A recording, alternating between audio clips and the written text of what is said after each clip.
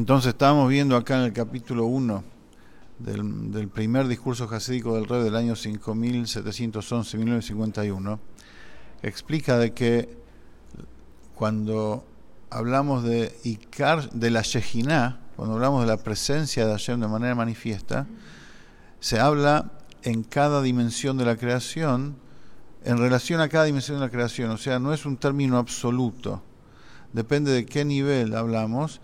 Ahí entonces el nivel inferior que se transforma en un transmisor de divinidad y de vida hacia un nivel inferior, o sea, el nivel inferior del superior que se transforma en transmisor de vida hacia un nivel inferior, eso se llama Shejiná.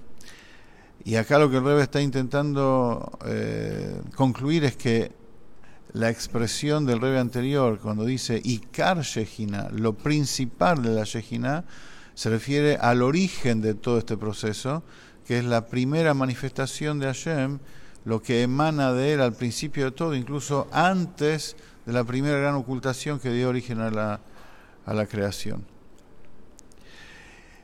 Uno de los niveles que se llama Shejiná, explicamos ayer, es el Kav, es la línea medida que va distribuyendo vida a todas las dimensiones y seres creados. Ese Kav es lo primero que aparece, esa línea es lo primero que aparece una vez condensada la luz por el primer Tzimtzum. Y el Rebbe Maharaj, el cuarto Rebbe de Chabad, explica que por qué ese estado de la divinidad se llama Shejiná, o sea que mora y se inviste en relación a la luz infinita de Hashem,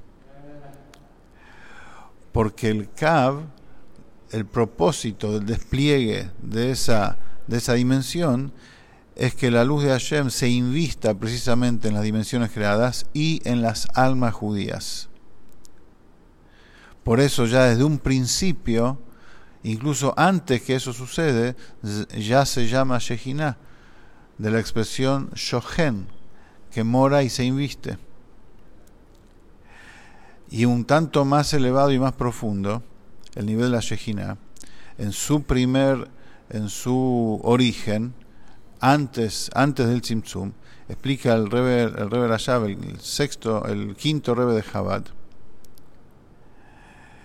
que esto es, como venimos diciendo, que es la manifestación de la luz de Hashem como en su estado previo al Tzimtzum. Porque antes, en su estado previo al Tzimtzum, el estado de la divinidad tiene tres niveles, tres modos. Por un lado, de manera general, hay dos modos y uno de ellos se divide en dos. Por un lado está la esencia de ese estado, la esencia de esa manifestación. O sea, toda cosa que existe es porque surge de un estado esencial, si no, no existiría. Y la esencia es lo que provee de vida y existencia a ese estado, pero la esencia no se mueve de su lugar. La esencia es lo innato de la cosa. La esencia es lo que, si se mueve, ya no es esencia. Esencia, por definición, es que está en su lugar y de allí parte todo y surge todo. Entonces, esa manifestación de Hashem, ese estado, tiene valga la redundancia, su estado esencial, que todavía no ilumina, pero se llama la esencia de la luz porque de ahí va a surgir esa, entre comillas, iluminación, que significa la posibilidad que haya conciencia de la presencia de Hashem. Recordemos que estamos hablando cuando Hashem está consigo mismo. Eso significa antes del Tzimtzum, antes de la gran contracción y ocultación, donde Hashem piensa como si fuera consigo mismo.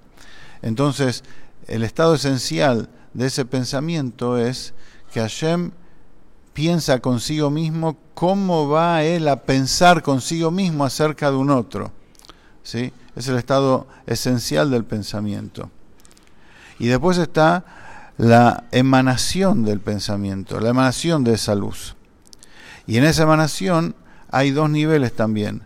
Está la manifestación como es hacia sí mismo, que ese es el origen de la luz que va a abarcar y atravesar todos los niveles de la creación.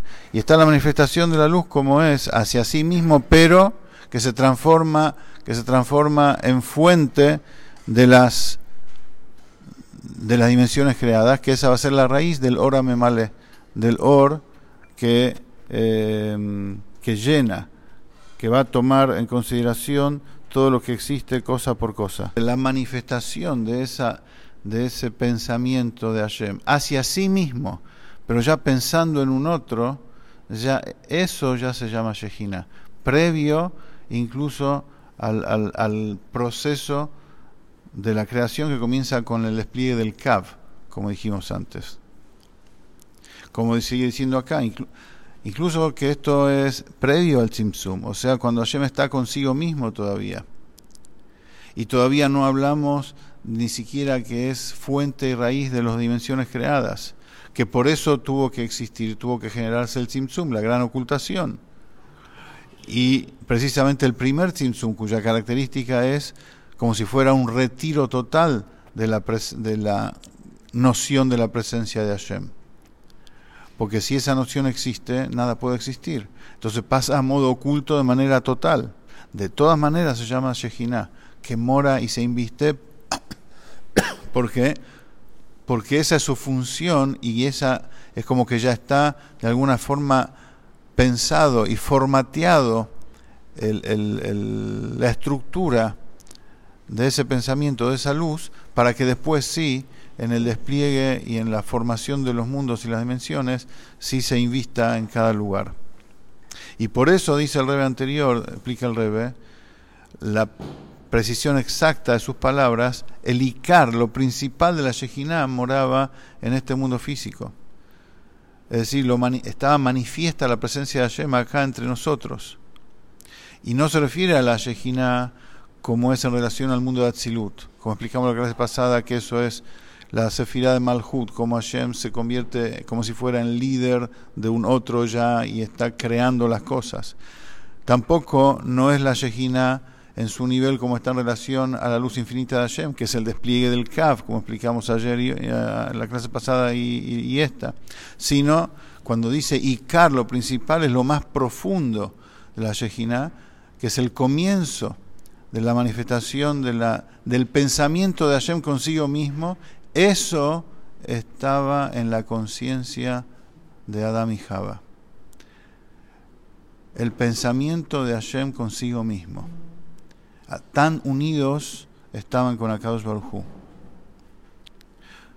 Porque la luz que va a venir después, en cada uno de manera particular, viene de manera segmentada y gradual.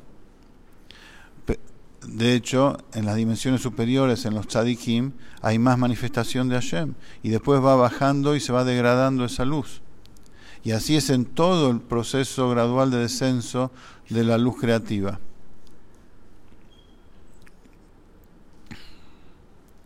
Pero antes del pecado, del árbol del conocimiento, iluminaba lo más profundo de la luz, que después se retiró. ¿Y por qué? Porque ahí Hashem demostró, y con eso nos pone en aviso, que a eso hay que llegar y más todavía. O sea, nuestra misión en la vida es llegar de vuelta, como va a explicar acá el Rebbe, a manifestar ese pensamiento de Hashem consigo mismo en nosotros mismos y con eso transformar a este mundo en una morada para Él. Continuamos la próxima.